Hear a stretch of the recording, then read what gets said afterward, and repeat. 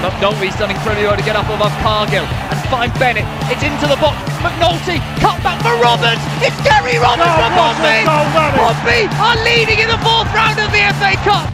Mark McNulty, but a good chance by Doyle. For McNulty on the edge. Mark McNulty scores for Pompey. Smashes it past McCormack. Won by Doyle. Finished by the returning Mark McNulty. First blood for Pompey. They're in dreamland early here at Bratton. There's a through ball to Jamal Lowe. Jamal Lowe's onside. The flag's stayed down. Jamal Lowe, nonchalant, fantastic, brilliant. Pompey will be promoted at this rate. That is it. Pompey are champions. They won League Two in the most dramatic of circumstances. The PO4 podcast with Hugh Bunce, proud to be Pompey.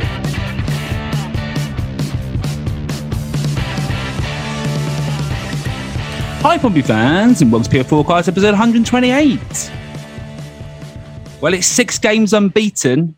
Is it the turn of the tide? Joining the podcast today is Sam Stone. How are you, Sam? Hi Hugh, yeah, I'm very good. I've had a busy week. I've been up in London doing some work experience at TalkSport. I've got to get up at 4 a.m. tomorrow because I'm going on the Alan Brazil breakfast show, helping produce that. So yeah, it's been a really fun week, but yeah, had to make sure I got on this podcast. All right, big time over there. TalkSport. This podcast, it beats it. Oh, it's the flattery. That's why I keep getting you back, Sam. I always appreciate it, mate. Joining us for the first time is Frankie Rutland. How are you, mate? I'm not bad, mate. 128 episodes I've somehow managed to miss, so it's good to finally be on here. Yeah, no, I don't even know how we've got to 128, to be honest. It seems to be flying past at the same time. So I think after, was it episode 100? I can't remember. Listeners are going to correct me and at me for this, but I think we had Norris back on again and a few other people. So time is definitely flying. How you been, mate? All right?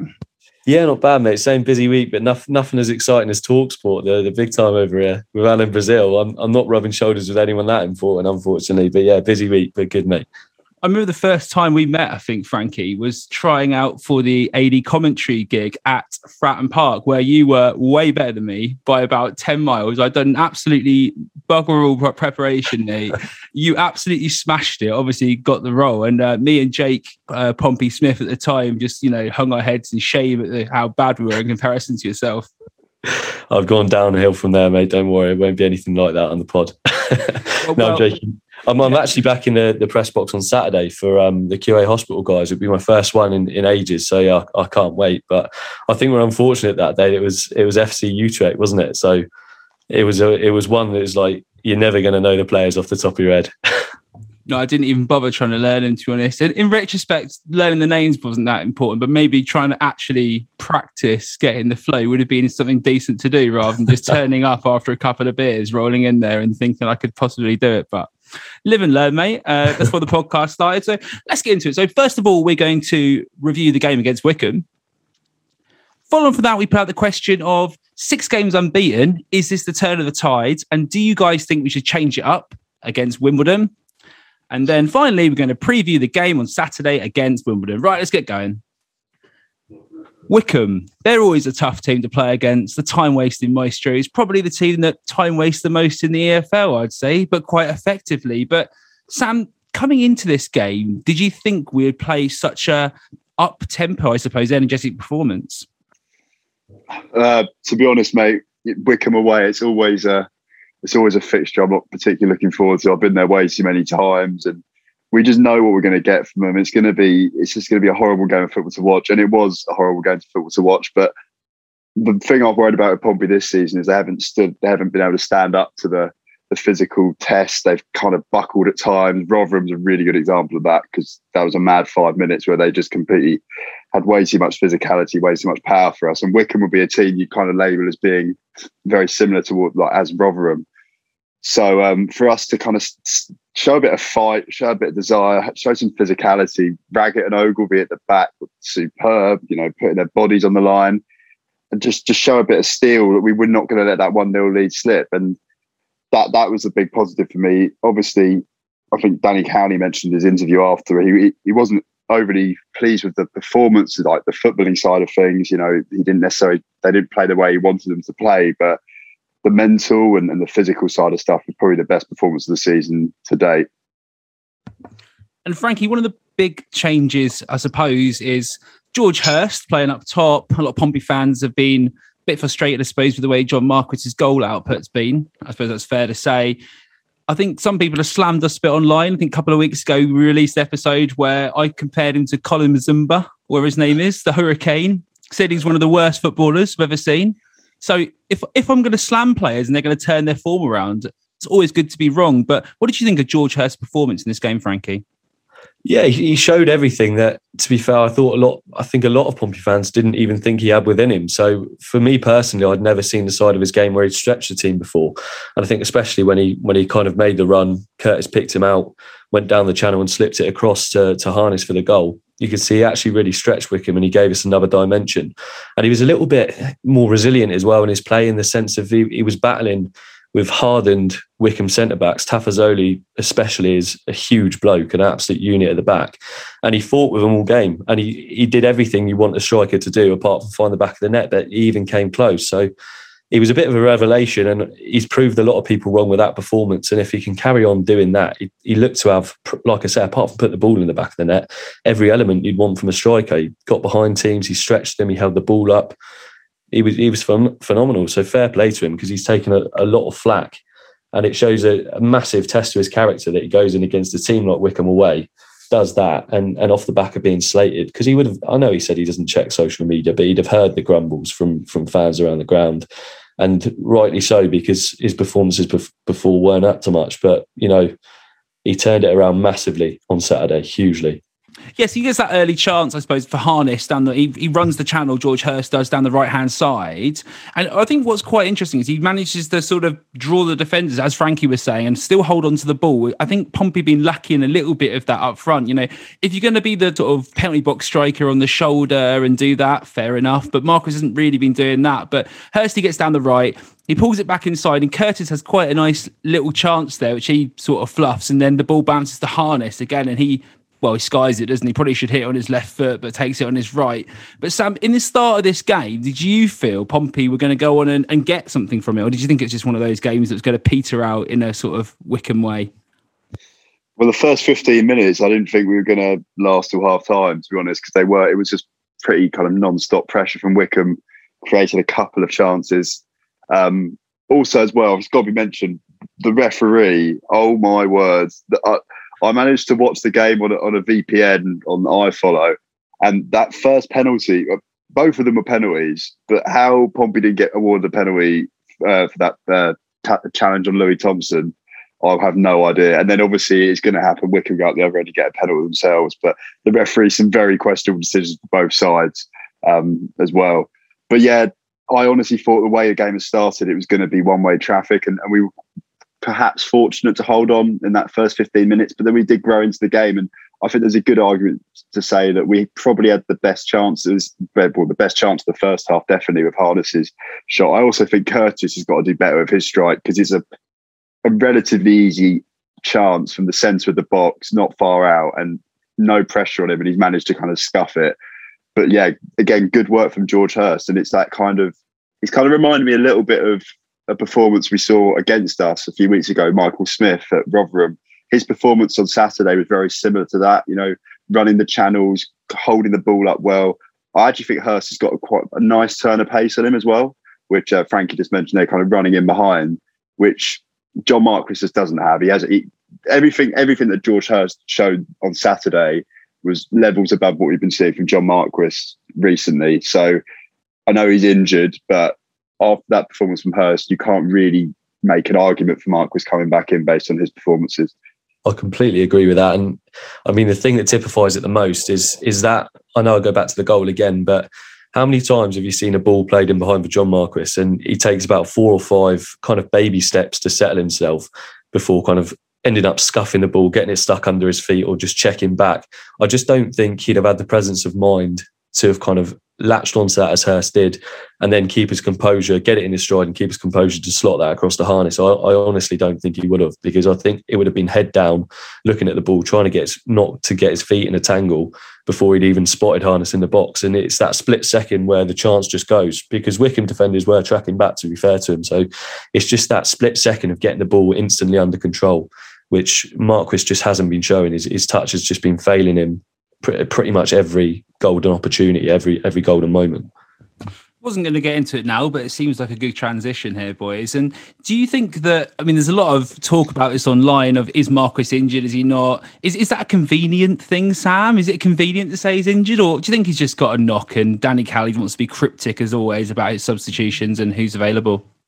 I think regardless of whether he's injured, after his performance against Harrow Borough, who are in the, was it 7th tier? I think, is it 7th tier?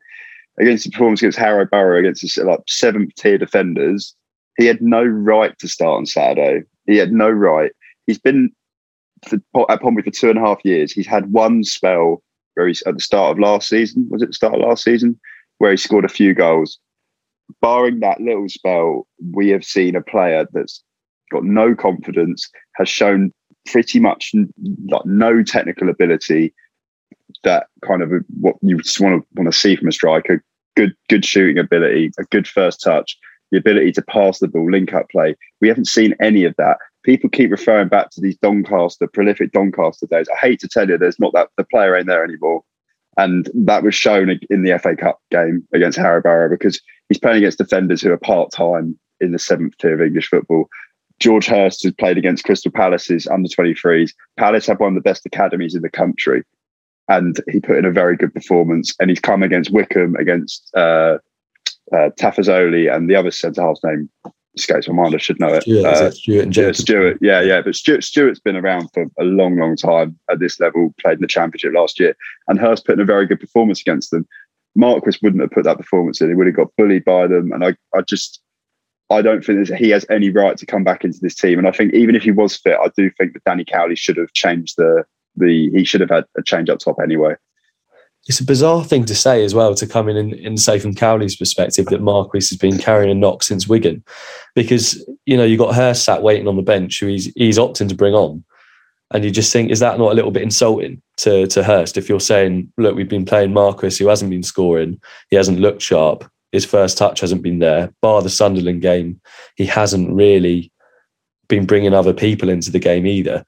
So is it not insulting to come out and say, look, we've had a striker that's not been scoring goals and he's been injured since Wigan, but we've still been picking him instead of Hurst, who's come in and put a solid shift in the last 2 games he's played. If I was Hurst, I'd be thinking, well, it's got to be a cover-up, surely. It's got to be an excuse to a certain level, because otherwise it's just a kick in the teeth for your other strikers or your other attacking players in the squad.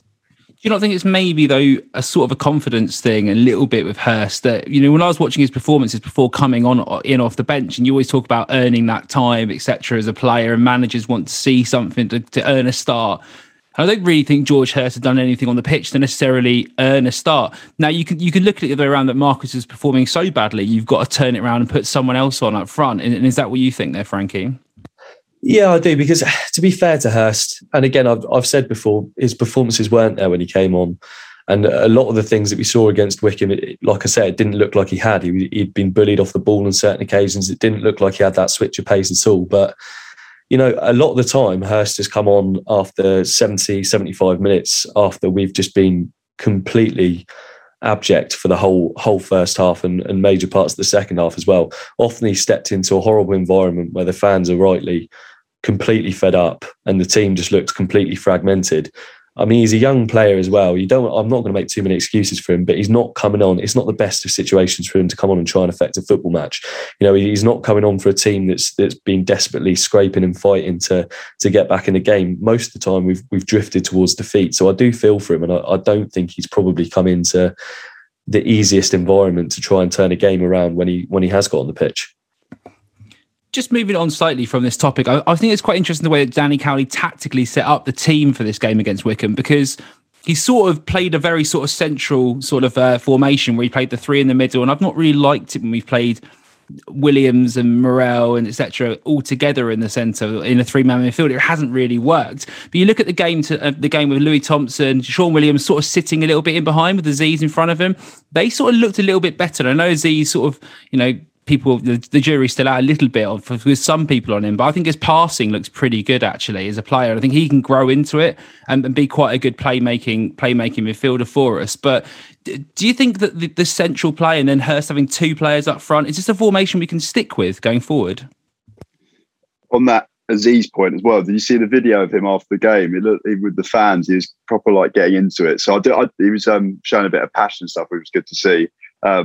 But yeah, regarding, you mentioned the midfield there, I thought that was Sean Williams' probably best game in a Pompey shirt. I just think I was worried about him playing in that midfield against Wickham, it just being out-muscled, like not just having that kind of bite. But he's a clever player and he kind of gives himself time because he knows where he is on the pitch. He gives himself that kind of time on the ball. And I thought that was probably his best performance in a Pompey shirt. Obviously, we didn't have any other options in midfield, so we had to go for that, but it did work. And I wouldn't want to change that midfield at the moment. Obviously, Morel will come back in, but personally, I would rather that be for Aziz than Williams or Thompson at the moment. I just think that their performance on Saturday in that midfield against a physical side, and then potentially letting Morel kind of go in that position just in front, because I don't think you can not play Morel if Morel's fit, especially after his performances for Wales over his international break as well. And he has been very good for us. So I don't know what you guys think on that. Well, we'll come back to that point in a little bit when we get into the next section. So let's just let me rope this back. This is me, boys. It's all over the park. So let me just rope this back a little bit. Let me rope this back a little bit on track. So I thought, I've been really hoping that Shawnee Raggett's going to get a goal as well. From that corner, ball in the box. Was it Aziz who took the corner? I think it might have been. He puts the ball into the centre. I can't remember if it was Aziz or Thompson, but puts the ball in the middle. Sean Raggett, you think he's going to score that. Clear header, and it goes wide. But these are the sort of chances that we've not really seen us being getting, have we? From corners, from set plays. And you've got to think one of those eventually is going to go in, Frankie. Yeah, definitely. And a player like Sean Raggett, how good he is defensively in the air, probably, well, for me, probably up there with the best in the league. And if you're talking about aerial duels in his own penalty area. So, you would think that more would drop for him in the opposition box just purely because of his frame. But I think it will come. I think when you get the delivery right, that he's just an absolute warrior, isn't he? I think he put his head in the end of anything in either box. So when the delivery is right for him, I know obviously he had the head. It was, like you say, it's pretty clear cut. And he should have scored. That's the bottom line of it. He should have scored. But, I think, like I say, he'll put his head in anything. If the delivery's there and we can see Aziz has quality, if the delivery is of that standard, then eventually I'm fully confident he will score goals. We've been talking a little bit about as well this sort of 4 at the back formation, and then Danny Cowley sort of like went to the 4 from the 3, and then it looked we had the 2 up top, which actually looks really good in the 3 at the back from an attacking perspective. And we're sort of trying to find a mishmash of how we can still be a threat going forward while still having that stability at the back. It's quite clear to me that when we play 2 players up front together, the strikers look a lot more dynamic. And I think Curtis and Hurst looked really good together with their sort of link-up play and their movement going forward. And that was quite evident in a couple of chances that we had later on in the game. Do you guys think going forward we're going to start up top with Curtis playing alongside Hursty? I don't think there's any reason to change what happened on Saturday. I don't think you'd want to change it. I think they kind of work well off each other. They're quite similar players in the sense. Obviously, Curtis has got the dribbling ability, a very good dribbling ability for this level, whereas Hurst, we haven't quite seen that for him yet because he is a striker. He's not necessarily a winger. But both of them are a presence up there. They both win headers. Again, well, Wickham's probably the one team you'd say that's the toughest game they're going to have aerially. But they both win headers, both quite quick in behind as well. So it's a very different front line to when you've got John Marquis kind of trudging around up there, just falling over all the time. So it would be, I wouldn't want to see it changed for this weekend, because I know it's that old saying, but you don't want to change a side that's kind of just performed quite well in a very tough fixture. But then again, at home against Wimbledon, potentially maybe get the ball on the floor a bit more, try and sit. Wimbledon are going to come, they're going to probably sit back, low block. It might be a slightly different game. Where pumping the ball up to 2 big men when a team is sat so deep might not necessarily work as well. Yeah, and I think that is something that Cowley kind of alluded to. He did say that the way we sat out against Wickham was very specific for the fixture, because he wanted those bodies up there to try and stop the ball from source. But like Sam says, against Wimbledon on Saturday, we're not going to have that space where Curtis and Hurst can pull into those wide areas and then pull into the channels. I'd imagine we'll see, like you said, quite a low block. And that obviously makes it a lot more difficult to predict whether that combination will work as well, because a lot of success we had is like he says, pulling off and running those channels. If we don't have that space in behind, then it would be interesting to see how they could play, when they've got the defence blocked in front of them. But like you said, I don't see any reason to change it. Like, still, Curtis, for me, can play that role extremely well. He's good with the ball to feet. Hurst, again, he looks steady with the ball at his feet. I still think those players could be effective against a low block, and I don't see any reason why we shouldn't give them a chance playing together as they had been in that system. And just before we get on to everyone else's opinions on this and the listeners who have messaged in, and thanks again everyone for messaging in, it really makes the show. But Freddie's not here, Sam, so you might have been thinking, Frankie, that we're not going to do this feature, but let's go for it, because it's time for...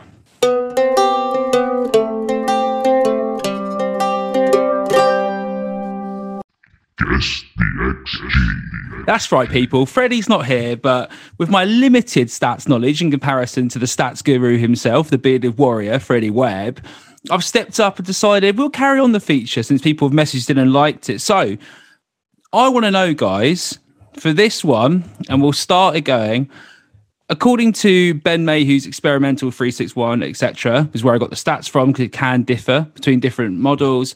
I want to know who Pompey's highest player was, XG, over the game, and what that was. So I want to know the player and the number. I'm gonna go for Sean Raggett. I don't know, like 0.7, just because I'm just thinking of the head and chances he had. Do you know what? I've really fucked this up, haven't I? Because if you get the player wrong, it's going to be completely wrong. Frankie, you have a go, mate. What do you reckon? Oh, I got it wrong then. Sure, he's got to be harnessed, isn't it? He's had the chance in the first half. He's got the goal. 1.6. You've done the classic bunts, which is overestimating the XG there, Frankie. But you are correct. It's Marcus Harness. I'm sort of a bit confused who to give this to, because you're correct. It's Harness. But Sam, Harness's XG throughout the game was 0.7. So you sort of had more than doubled him. you had the number, but not the player. Group effort. Do you know what? Since that happens, there can only be one winner of Guess the XG, as Freddie Webb has said once before on the show. So since you got the player right, I'm going to give it to Frankie. So Frankie, that's 1 point on the leaderboard of the Guess the XG. The feeling of winning is good, but it kind of feels like it's from default. So I can't take too much pride in this one. Look, you got to do it, Pompey, and just take the win, bank the 3 points, and don't look back, to be honest, Frankie. That's what I'm going to say about that. Sam, you had the number, mate. Next time you get the player right, because he's the player who scored the goal. So yeah, I should have thought of that. I don't know why I didn't. Anyway, boys, well done. Congratulations. Right. Hopefully Freddie's proud of me for doing his feature, even though he's not here, by popular demand. And Joff, I've carried it on. So yeah, there we go. Let's get into the question from you guys, because, we've got our opinions, but you guys actually make the show. So thank you again, everyone, for messaging in. It's always appreciated. And we said to you guys, Pompey put in a much improved performance on Saturday as they defeated Wycombe. Is this the turning point for the season? And should Danny Cowley make any changes to the winning side? Liam messages in. He says Hurst deserves to keep his spot. The big question, I think, as a lot of people are wondering, is Baz or Bass? Personally, I think Bass deserves to start after his last performance, but Baz has been unreal for us and on the international stage. Definitely lucky to have him. Frankie, what are you feeling? Bass or Baz? Where are we going with this? You would never think you'd be talking about this problem with Pompey, whereas you've got a keeper who saved a penalty from Cristiano Ronaldo, kept a clean sheet against Cristiano Ronaldo, and then is trending across Twitter for an outrageous save after the ball was deflected. I think it was deflected off Coleman maybe against Luxembourg, and it's just incredible how he gets across. He's just got an extendable arm at the end to tip that around the post. So you would never think you'd be having that debate of whether a keeper starts ahead of Bazunu. And obviously, it's not his fault that he missed the fixture. And if Aziz was called up, if he was called up with England, it would have been moved. So it's not his fault that he missed the fixture. But I think for the squad and for Bass personally, it has to be Bass. He put in such a good performance. He saved the penalty. in many times he's kept us in the game. And I think if you don't start him, what message does that send out to players that are on the fringe, that when they do get that opportunity, they come in, they play an absolute blinder, like say, save a penalty, keep us in the game. If you then don't select him for the next game, what else could he possibly do to get a run in that team? And it's harsh. It's harsh on Baz, because obviously he's been phenomenal for Pompey. He's made the odd error, but he's been absolutely outrageous. He's done it on the international stage, and it wasn't his fault. He wasn't involved in the fixture, but you can't look past a player that's just got man in the match and it's just been phenomenal. Sam? Well, I've actually taken inspiration off Freddie, and I've actually gone on Wyscout and made a Bazunu versus Bass player list. So I've got a few stats if you want to hear them. Here we go, people. It's lucky Andy's not here. He'd be crying into his microphone right now. But Sam, loving this, going for it. I wouldn't be able to do it. I don't think I'll be able to do it as good as Freddie. But so basically, Alex Bass prevents 0.45 goals per 90, whereas Bazunu prevents 0.14 goals per 90. This is off this season. Obviously, Bass only played 2 games. That's just one of the main stats that kind of stands out to me. And then goals conceded per 90, Bazunu's 1.05, Bass 0.73. So Bass on the kind of preventing goals, conceding goal stats is outshining him.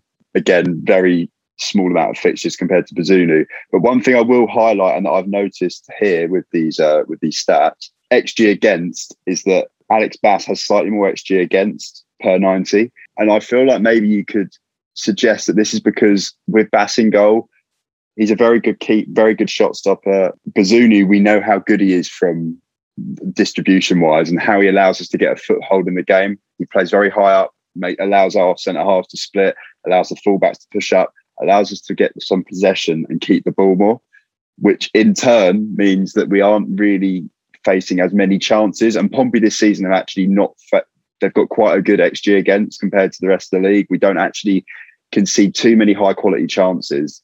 We're actually ranking quite high up in that. But when I'm just suggesting that potentially when Bazunu plays, we may have a slightly more foothold in the game, just be able to dominate the game slightly more. So those are the main stats I've seen. Prevented goals as well. Bass 2.48, Bazunu 0.34. So in the games that Bass has played, he has played very well. He's prevented. His shot stopping's been excellent. I'm just maybe that for the team and how the team want to play, Bazunu may be slightly better, especially at home. It's just a suggestion. But again, it's a very good problem to have. Having Pompey have got 2 very good keepers for this level, very good keepers, and I'm sure most sides in the top half would have both of them. So it's a good problem to have. With Bazunu as well, I was just reading through some stuff on Twitter before we came on, and what I hadn't realised as well is he's keeping Travers out of the team. And Travers had something ridiculous, like I can't remember the stat, but I think it was the 3rd least conceded for Bournemouth in the Championship, soon to probably be a Premier League keeper the way they're going on this season, and he's keeping them out of that Island side. So, he's a serious keeper, and he's keeping a very, very decent keeper from the level above out of that Island team. So, like Sam says, it's a ridiculous problem for us to have as a team that's midway in League One. We'll leave that one to Danny Cowley then and move on, because I don't think you can do too badly with that. But the Pompey tweeter message in, he says, there's a long way to go for me. I think we're still missing 3 players. We need a striker, unless Hurst goes on a scoring run before January, if we start to score more. I've got faith in this team, but I just can't see us being clinical in front of goal. Frankie, do you think it's a case of goals will come if we get this sort of, with the way we're playing? Is it going to be laboured all the time, or do you think this team has the capability to start scoring a little bit more freely? There is the capability there. There definitely is, because you look at players like Curtis, he's got 3 so far. There's definitely a higher ceiling for him to achieve a lot more goals than he has. Harness has goals within him. Hurst, the only thing you can say at the minute is with Hurst's performances, yes, it was good, but is he a player that can affect the game in terms of what he does with and off the ball, but isn't perhaps the most naturally gifted finisher? The strike was clean with his left foot against Wycombe. The chance he had, it was a good save from Stockdale. But, is he the man? We've not seen enough of him yet to know whether he's the man that could score 10 plus goals in the second half of the season. And I think it would be incredibly risky for Pompey to leave that and rely relies solely on Marquis and Hurst, and possibly Ahadmi again, and another unknown quantity largely. So I would agree. I think we do need another striker in January, in my opinion. But the problem is, who do you get in? A lot of the time we've seen in previous seasons signing strikers in January, you tend to get people on a downwards curve. You know, we've got Owen Doyle before, Omar Bogle, both strikers with good goal scoring records before they come to Fratton Park, but we've taken them after they've had half a season of barely kicking a ball and they just haven't been able to do it. So it's a difficult one, and it's probably one of the hardest positions to try and sign a player in January that is going to make that difference. Pompey in Canberra messages in. He says, I think he has to stick with the same side. Otherwise, it sends out the wrong message. The way the players dug in and ground out the result against Wycombe, for me, means they deserve to keep their place again. Sam, does that mean do you agree that Joe Morrell shouldn't start on the game against Wimbledon? He's probably the one player that I'd say has to come back in. I don't think you can have a player who's performed at the level he has this season, which has been, I'm not saying he's been the standout player in the league, but in comparison to how Pompey have played, he has been a level above most of the players Pompey have had this season. So, and also he's done it on international level as well. And by all accounts, had a very good game for Wales the other night. So he's probably the one player that I would say has to come back in. Jury's still out on Aziz, as I mentioned earlier. I think there is a player in there somewhere, still very young, still very raw, still trying to get used to men's football. I think that's what you can see from him. I think there is definitely a player in there, and I think you can see it because the way he passes the ball a lot quicker. I think his movement's a little bit more sharper than maybe some of the players we've got, which potentially, you see this a lot, these Premier League players like loanees coming down and they don't quite click because they're maybe just a few steps ahead of the players they're playing with and haven't got the physicality. I still think the jury's out on him. So I'd like to see Morrell come back in. If there was a player who would probably drop out of the side against Wycombe, from the Wycombe game, it probably would be Aziz. Again, playing against Wycombe away at Adams Park compared to playing at Arsenal's training ground against another Premier League academy, you probably can't get two more different scenarios. So I am excited to see what Aziz can bring to this side. I think he'd be better at home in games where we're trying to break a side down. I think that's where he'd be at his best, or at an environment where he could thrive the most. But yeah, for me, Morrell would be coming back in for him. That'd be the one move I'd make. Frankie, do you agree with Sam? I actually do, yeah, 100%. I think Morrell gives us a completely different dimension as a team. And if we do choose to go with a similar formation, I think Morrell and Thompson can really drive us forward from those middle areas, which, you know, is a huge boost. Morrell ticks the ball quickly. He's nippy, he's quick, he's intelligent.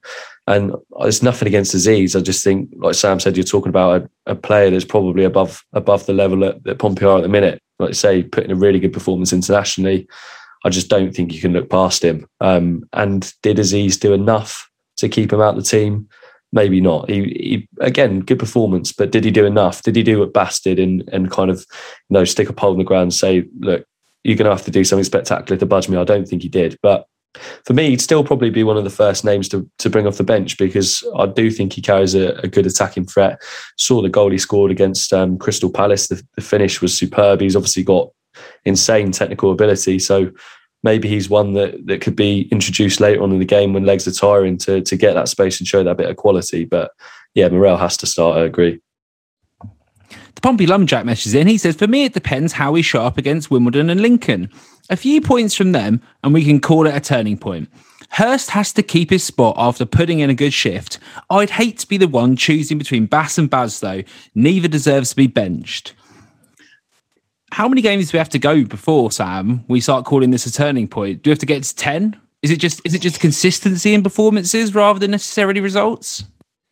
Yeah, I'd agree with you, because I thought the Sunderland game was a turning point, and then the next two games we go and concede 8 goals and lose 4-0 and 4-1. So I do think the consistency, if we, this weekend, obviously we're unbeaten in 6 games now, so there's something there. We aren't losing like we were a few weeks ago.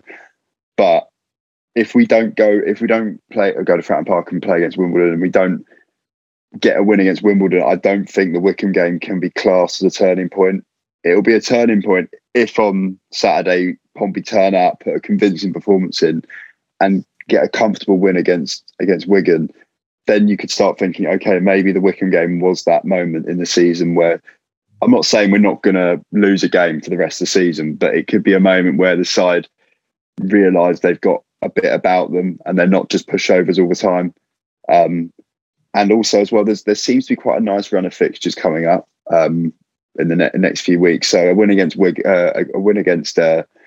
Wimbledon on Saturday, with a few nice fixtures after that, you can just start to build a bit of momentum. If you can get momentum going around Christmas time, you can pick up points so quickly because there's so many games, just non-stop games. And there's been so many times Pompey around Christmas have been quite poor, especially into the new year as well. Obviously, last year we had a good, I think, we beat Hull on it was just before Christmas, beat Hull, went top of the league. So that was a good moment there last year. But then obviously after that, we really did kind of go off a cliff. It's that time of the year where the games are coming so quickly. If you're not in form now, but you can get into some sort of form, you can really kind of propel yourself up the table pretty quickly. We're only 5 points off the playoffs. We are only 5. Everyone, it's doom and gloom. We are only 5 points, or is it 6 points? No, 5 points off the playoffs. Yeah. So it's that time of year where if they can just put something together, that Wycombe game will be looked back as a turning point in this season. I think it's particularly kind of tough to contextualise at the minute because Wycombe away and Sunderland home on, the conditions it was, they're two special fixtures. They're not what I would call kind of run-of-the-mill games. And especially against Wycombe, we played in a completely different way to the kind of style of football that Danny Cowley had promised to get that win. So for me, it could be a turning point. I agree with Sam. It has to be contextualised by what we do next. It has to be contextualised with a win starting at Wimbledon, who are injury hit, and then going on and beating Lincoln as well. But I think really when you would start to say, yeah, that's a turning point, is when you start to see a consistent style of play from Pompey, which matches up to how Danny Cowley wants us to play.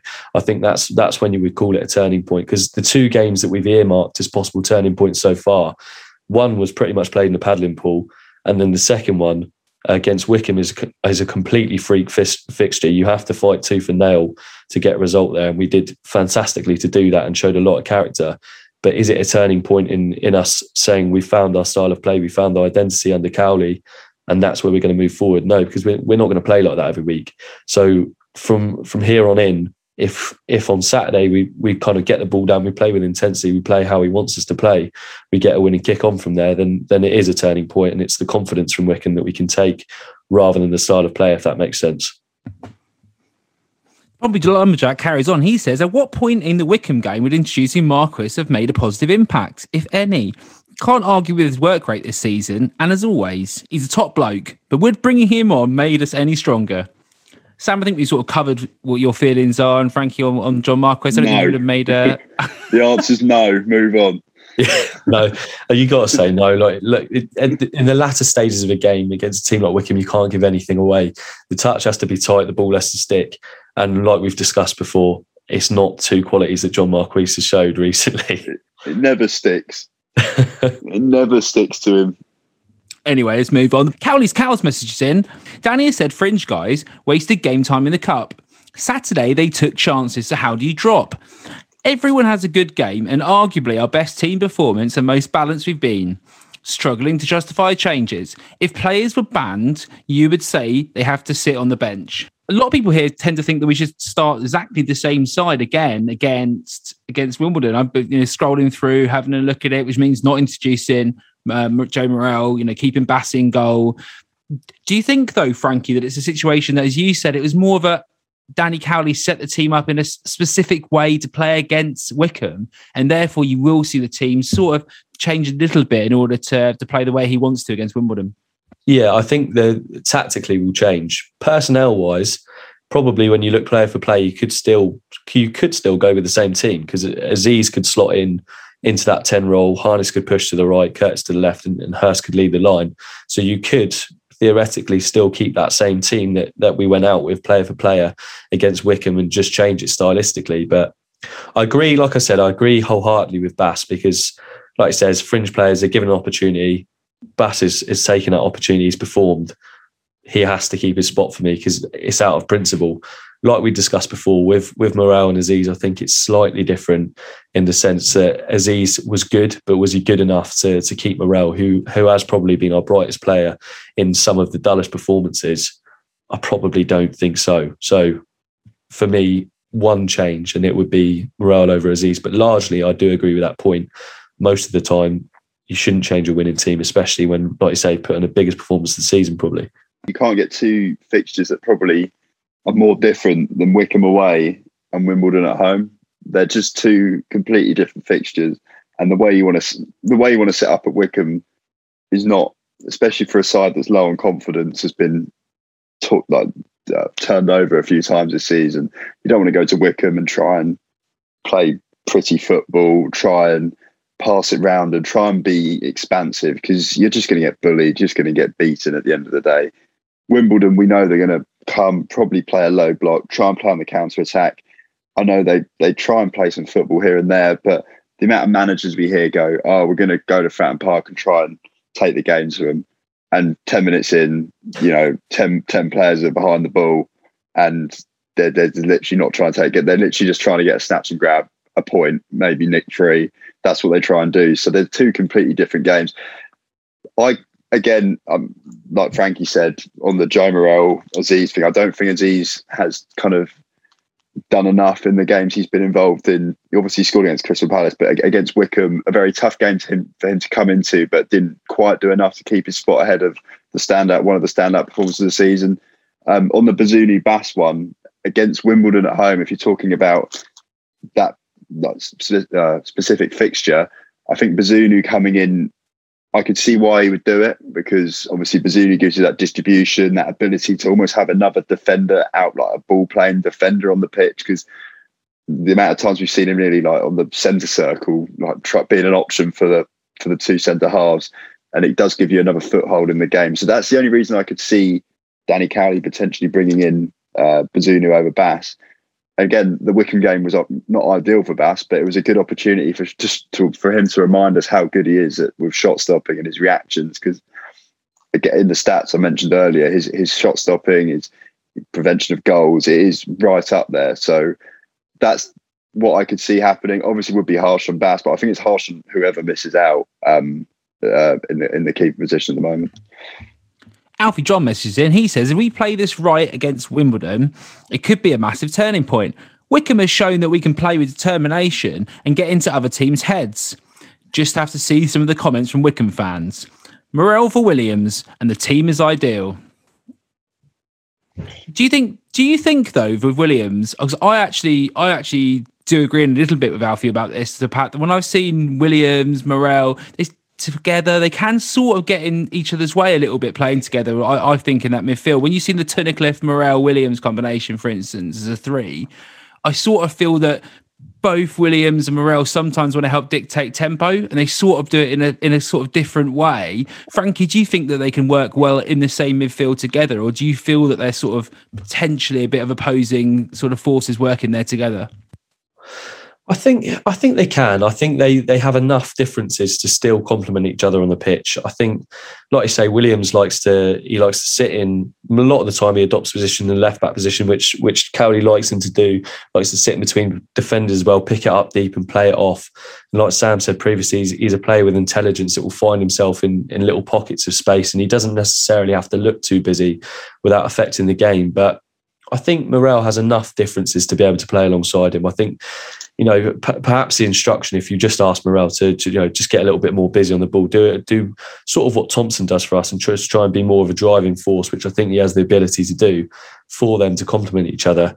But I think maybe it depends, again, stylistically, how we set up, which would be the better option. If we're going to play that diamond again, then I think Williams is the man that's perfect for the base. If we're going to play with two holding midfielders, then I could see an argument for Thompson and Morel, because, like I say, they give you something different. They drive through midfield, which is something that we've kind of been missing in terms of especially with Mark Rees, having that extra kind of driving force centrally to get us up the pitch. I think with Williams, like you just said there, I think he excelled on Saturday because he could do his job without having to worry about anything else, because he had the two other players in front of him in the midfield. if you had Thompson and Morel just slightly ahead of him and him just sitting at that kind of pivot, I think that's where he probably at his best, because he doesn't have to do so much running, or obviously will do, but like doesn't have to do as much work, and he can kind of focus on that one job, which he is very good at, just sitting in front of the defence, picking passes, just being clever on the ball. And I think that's where he had his best game in a Pompey shirt on Saturday against Wycombe, because of the formation and what it allowed him to do. Can we just say how exciting it would be to have a Morel-Thompson partnership in the middle of this midfield going forward generally? Arguably two players who are absolute class at this level and should be playing. I mean, if Thompson was fit, as well, playing in the league above, you got to say, boys, there aren't many teams in League One, I think anyway, that have got such two exciting players who can play in the middle and should be able to help establish us going forward if we can keep Thompson fit. It also gives them. Oh, sorry, mate. It also gives them freedom. It gives them both. Having Williams sitting, it also gives those two freedom to kind of, as you said, go forward, drive forward, be a little bit more expansive. When they're sitting in a two, they kind of had that a little bit more defensive responsibility. If you say to them, you've got Williams in behind, obviously you've got to do your defensive work, but if one of you goes, the other one can just slot in next to Williams to cover. So those two, as you just said, I think Thompson on his day is way too good for League One. And that's just from the small snippets we've seen. And it's so obvious that injuries have completely plagued his career so much, because he's got the strength, the power. He's almost like his brother when he gets his body in between hit the ball and the opposition player. You're not getting it off him. No one's getting the ball off him. So it would be exciting to see those two in the midfield with Williams just sitting. There's still so much more to come from him as well. Like you say, he's finding his feet after seasons and seasons of being plagued by injuries, and never really, for a player as young as he is, never really starting his career. So if we can keep him injury free and give him that license to carry on what he's doing, he does so much for this team. Because there's so many times that I've watched Pompey and we've just been completely flat. Everyone just wants to play in each other's pockets of space. Everyone wants to do similar things. Players drop deep to receive the ball and there's no driving force. But Thompson just is that. I think against Cheltenham at one point, after the first 20, 25 minutes of worst football I've seen in so long, he just picked up the ball, charged about 35 yards into the opposition's penalty area and forced the keeper into a good save. I'm not sure whether it was a cross or a shot in the end, but even so, he's a player that can just get on the ball and just grab a game by the scruff of the neck, which is sometimes it's just a quality that you can't find in so many players. Ben Butler messages in. He's given us a question, boys. He says, would you give Harness a new contract? And if so, for how long? I mean, looking at how Marcus is playing at this second in time, first of all, he's our leading goal scorer in the team. Second of all, I do rate Harness. I think he's better down the middle than he is out wide. I know a lot of people have an opinion on that generally, but I want to put this over to you guys. Sam, Harness, new deal, how long? Yeah, I think for me, he has to get a new deal, just because I think there's a player in there somewhere, and for those two, he's been here for 2 years now. Is it 2 years? He's in his third season. I'm pretty third season. I think it is. Yeah. Those first 2 seasons, he was under Kenny Jackett, and I just don't think he's been given that opportunity to play in that central role, that kind of number 10 role enough, where he's been so effective. Obviously, he was at the start of last season. He kind of played at that second striker, false nine kind of thing, but he is so effective when he is central. And he's given that license to do what he wants. Technically, he's too good. On his day, he's too good for this league. He's probably our best technical player, first touch. It's just that final product decision-making sometimes is slightly off. But at the moment, he's on a very good... It's like 4 or 5 goals in as many games. So he's in a good vein of form now. So I just think he's probably the one player at the moment that I'd say, out of the ones who are going out of contract, or I know the club have an option, but another 2 years on his deal kind of takes us through his prime years as well, and then if he really kicks on, then he gets his move, unless we get promoted in that time. But yeah, just because of how he's played now, and he's shown glimpses, for me, he's shown enough in his time here to earn another deal, and I think the club probably feel the same, whereas Marquis, I don't think he's shown anywhere near enough to to merit anything more on his contract. Just slide in. Surprised with that comment. In there. It's just I got the goals and assists up. I just saw his name. It annoyed me. So, Frankie, what are you feeling? Marcus Harness, new deal? Yeah, of course. I couldn't agree more with pretty much all of what Sam said there. So for me, when you see him play on the right, naturally what he does is drift inside. And at times it's frustrating because when you've got Romeo going down the right-hand side, often he's kind of left having to do the job by himself because Harness has drifted so far inside and taken up that central position. So I think naturally that is where he needs to play. I think that's where he's at his best. That's where he can control the game and pick up those pockets of space. I think for me, he's the best finisher at the club. Probably the only person that could rival him is Curtis. But still, I think technically, most of the time, 9 times out of 10, you give Harness a chance and he will hit the target, if not score. And the thing we forget, I know he's consistent, I know he's frustrating to watch, but he's got 7 goals at the minute for Portsmouth. If he carries on that vein of form over into next year, by the end of the season, you're looking at respectable double figures for a player that isn't an out-and-out forward. I mean, you just can't turn that down. Who else have Pompey had consistently, bar Ron and Curtis, that in the last few seasons has hit double figures and is on track to do that? I don't think at the minute we could turn our nose up at a player that has, like Sam says, such a high ceiling. If he can just find that consistency and we can nail him down into one set role and he can claim that as his own, we'd just be silly to throw away a potentially 14, 15 goal player by not tying him down to a new deal. Because next year, what's to say we extend his contract by a year, he finds his form, he bangs in 15, 16, more consistent for us as well. And all of a sudden, we've just done ourselves out of a fee. There's definitely enough of a player in there to take that punt. Completely agree, boys. And glad you're on page. Callum Dowse messages in and he says, same lineup in my opinion. I think the Wycombe game helped clear any questions about the fight within the players. I think we're now 6 unbeaten. Correct me if I'm wrong. You're correct, mate. And the players have now had time to gel as a group and are now used to the style Cowley wants us to play. Love the pod, guys. Cheers, mate. That's appreciated. The person who hates me saying mate on the podcast, apologies for that, because he's probably going to get a message for that one as well. But use the style Cowley wants us to play. I still think that's a little bit up in the air, isn't it, Frankie? Yeah, I'm not sure.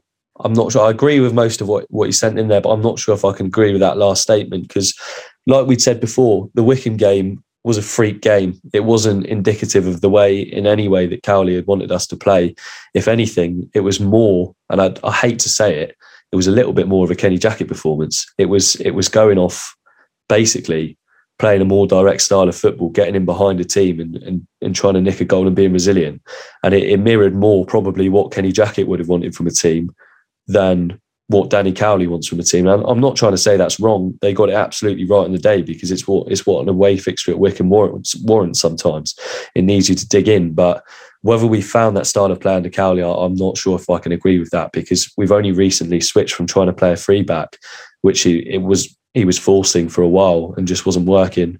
We've gone back to 4 at the back, and I think we still need to find that fluidity, the intensity that he's wanted us to play. So I don't think we've quite found that yet. But it's a strong base. Wycombe, I agree, Wycombe is a strong basis to try and build off that. And as Sam says, we've got a favourable run of fixtures now to try and implement that as well. Sam, do you think Danny Cowley is going to try and guide us back to that sort of possession-based football that he wants to play, that sort of passing with purpose, the wide triangles, all the stuff that he spoke about when he first came in? Or do you think he's just going to have to sort of adapt that to the more utilitarian style, I suppose, football that Frankie just discussed? No, I do think he will go back to it. He's recruited these players because they're suited to playing that way. And we saw at the start of the season, we've seen it in glimpses. I just think there's stuff that's happened that hasn't really been conducive for him to play that style of play all the time. And we'll just go through it. The injuries to start, injury to Clark Robertson, big one. And then we had to change formation, injury to Ogilvie as well, led to the 3-back formation. Was good going forward, but it leaked way too many goals. Gone back to the 4-back formation now. But in that time, the form dropped so much. We're just searching for a win. So you kind of think, right, searching for a win at Wycombe, the likes of Wycombe, Accrington. Let's just go back to basics, be solid, try and get a win. Now, obviously, after a good win against Wycombe, we got Wimbledon, Lincoln, Gillingham coming up. you'd think maybe if he can get injury, like some players back from injury, hopefully Robertson comes back next month. He's got Ogilvie back as well. If you can get those players back from injury and the formation you wanted to play from the start of the season, which was 4 at the back, then we could start to see him try and build on that and build something from how he wanted to play originally. I just think the injuries, the change in formation, the poor results have led to that kind of more direct style of football. But I had no problem with him going to Wycombe and playing that way. Because I don't think we would have got a result any other way. And the Cowleys have previously been very good at getting results when they need in kind of different ways. At Lincoln, they're quite direct. At Huddersfield, they went in and they saw the situation at Huddersfield. They saw that these players, they needed to get out of this hole they were in, and they played a certain way, that they were direct and managed to get them out of trouble in the end. So, but they only did that because that was the situation they were in. And I think they had a clean slate at the start of the summer. They saw that they wanted to play a certain way. It just hasn't quite worked out now. We're in the middle of winter. Conditions aren't exactly the best for playing that way, but get a full fit squad of players back, a formation they want to play. I've got no problem with them going back to that kind of the ethos and philosophy they set out with at the start of the season. In a way as well, it's actually kind of refreshing to have a manager that will change a team for the occasion, because we went for so long banging our heads against the wall trying to get Kenny Jackett to slightly adapt the style of play, and it was just basically Kenny Jackett dying on the hill of the way that he wanted Pompey to play. And, you know, whether we change the style or not, at least Cowley and Danny Cowley tries to adapt the team and adapt the style of play for the occasion, which you have to take your hat off. And it is refreshing having someone take games on a game by game basis, because you're not always going to be able to play the same way, especially in this division. Sometimes you have to be digging, you have to play ugly. So yeah, I think it is a little bit refreshing actually. We've got a manager that's willing to switch it up. Pompey Bertie messages in, he says, no, not a turning point. A mid-table team will beat some better teams and lose to some crap ones during the course of the season. The problem in the squad are deep-rooted, and unless a striker comes to the party, we're not going anywhere this season. Could Hurst be our saviour? We spoke about what we think about George Hurst, and I think, yes, it's much improved as well. It's great to see, isn't it, all that kind of malarkey, but we still need to see more as he goes forward, and hopefully he takes this form and this confidence and cracks on. But as Frankie touched on earlier on, we need another striker in January. Whether we can get one that has an impact that sort of propels us towards the playoffs or whatever, it's going to be quite difficult. And I'll happily pass that baton to Danny Cowley and Nicky Cowley now to start there. I'm sure they've already started their search on that to see who we can bring in, because they know we need another striker as well. As far as mid-table team, beat some better ones, not other ones. I think that is just how football is. This league is very tight. It's not a very clear level of, you've got a very small amount of top teams in this league. Everyone can beat everyone on their day in this league. That's why you see quite a lot of surprising results. But deep-rooted, I think the squad's just not complete yet. Is it, Frankie? No, I agree. I don't think it is complete. Cowley's always said judgment after 3 windows, and he was given a really, really, really tough job to kind of try and root out some of the players that had been signed on decent wages by Kenny Jackett that just simply weren't wanted at the club anymore. Unfortunately, we couldn't do that. There's still players at the club, i.e. Harrison, that he obviously didn't want there and he wanted to get out the door. But like I said before, the challenge is now finding a striker in January that is going to make that difference for us. And I think that's going to be incredibly tough to do without taking another huge punt on someone. And this is where it comes back to the summer window. You miss out on Pigott, you miss out on Stockley, and you end up taking 2 loan punts, and I'm sure many more targets they're on that list as well. And then you end up taking 2 loan punts, one on Hurst and one on Ahadmi after a trial period. So we weren't even convinced by what we'd seen from him before we took him on trial either. So you're talking about missing out on 2 potentially more huge targets, and then getting 2 loan players in, and then going into a January window where, like I said before, you're looking to sign players who are on a downwards curve. No one's going to be selling their top scorer in January unless Pompey are going to pay through the nose for it, which we know is not going to happen. Pragmatically, that just won't happen. If we're going to spend money, it will be next summer. So, it's going to be so tough to get that striker that will make the difference. And mid-table, on that point, I can agree to a certain extent. I still think we have enough in the squad to creep into the playoffs if we can find a string of results and get a run of results together, I still think we have enough to creep into those playoffs, because there are teams up there that I don't see as miles ahead of us. But it could easily go the other way as well. Yeah, you got to look at Oxford last season, I think, who were doing absolutely awful down towards the bottom of the league, and then went on some ridiculous run, didn't they? And ended up going up there. Blackpool as well. Blackpool middle of October, they were really poor form, and then they just won every game. Literally won every game.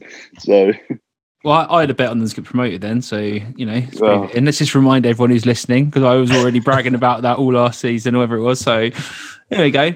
John English message in. He says, defensive, we are not solid yet, but good to see we can keep a clean sheet against Wycombe. Start Hurst and hope Marquis turns into a super sub like Dezers for Feyenoord.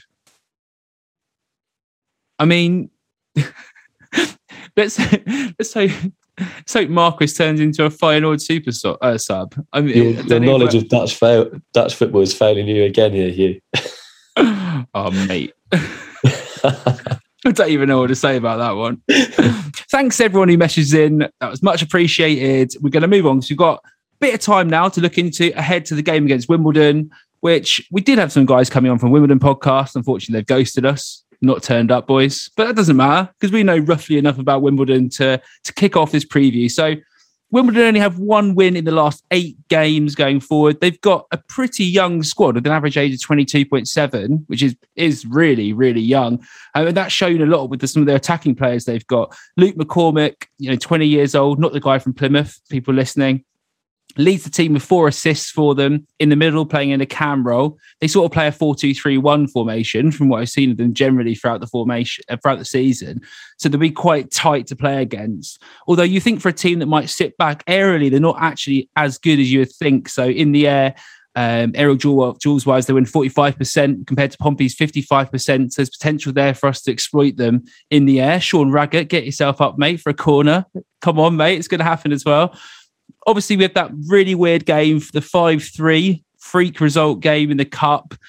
Don't really think that's got much resemblance on this game, to be honest, going forward, boys. Don't know what you think about that. But if you look at the games that Pompey and Wimbledon have played recently, in the last 3 games, both teams have had under 2.5 goals in the last 3 games they've played against each other. I can't see a 5-3 mad scoring game in this one. I think it's going to be quite a tight game in this one. You've got Jack...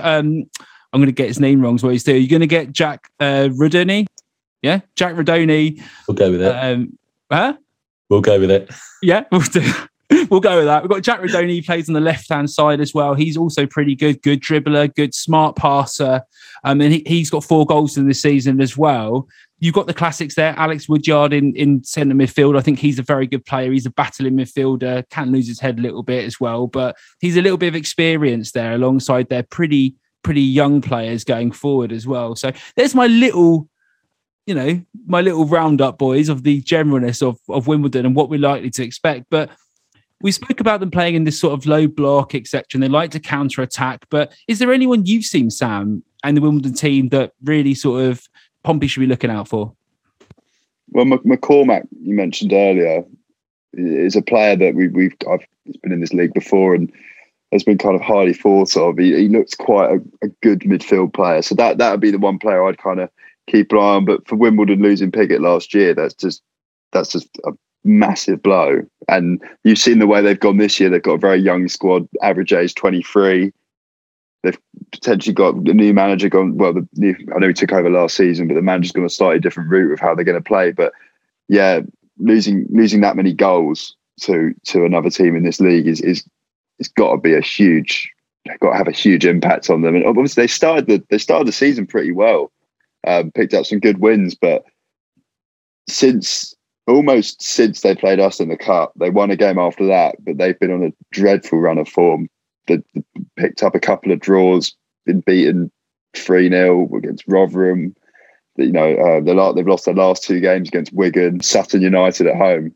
So there's that form since that Cup game has been really, really poor. But then looking at some of the stats, I'm just looking at some of the statistics, and defensively, they actually don't look too bad. So potentially could just be slightly underperforming their actual kind of ceiling at the moment. But again, I wouldn't expect anything different from a side that's struggling coming to Fratton Park. They're going to come. They're going to try and get us on the counter attack, play a low block. That will be the way it will probably go, because it generally always goes like that against sides that are lower down in the league. But it will be interesting to see if they can pull it off. They've got a young side, we're there for discipline to kind of play like that. We'll have to wait and see. Frankie, what are your thoughts, mate? It's a difficult one to call, because looking across their team, they've got 7 people out for this game. So they've got 7 injuries. So what we might usually expect from Wimbledon might not be what we'll get. Woodyard out as well, so that's one of their more experienced heads, and like you say, probably a bit of a leader in the engine room. Out of the team for them, it looks like, for Saturday. So it's a young squad. They don't have the physical presence of Pigott up top anymore. They probably will play a low block, but to score, they're probably still going to have to a certain extent try and outplay Pompey, because they're not going to have that physical presence in Pigott up top to just kind of use as an outball and as a target man who's also pretty mobile as well. So, 7 players out injured, some key defenders in there, Woodyard as well. You would like to think it points towards a Portsmouth win, but that might be the kiss of death. Well, let's get on to that. This is the exciting bit of the show, and I'm going to ask you first, Sam. I want to know the score prediction for the game against Wimbledon and the goal scorers, please, mate. I'm going to go for a comfortable Pompey 2-0 win. Nothing's ever comfortable with Pompey, but let's hope. Let's just think this weekend it will be. So I'm going to go for Harness to score first, and Sean Raggett to finally stick one of those headers away. And hopefully it will be a comfortable 2-0 win, get a bit of form going into this Christmas period. And Frankie, I saw you were saying before the podcast you thought we put 7 past them, but are you going to say that now we're live on air?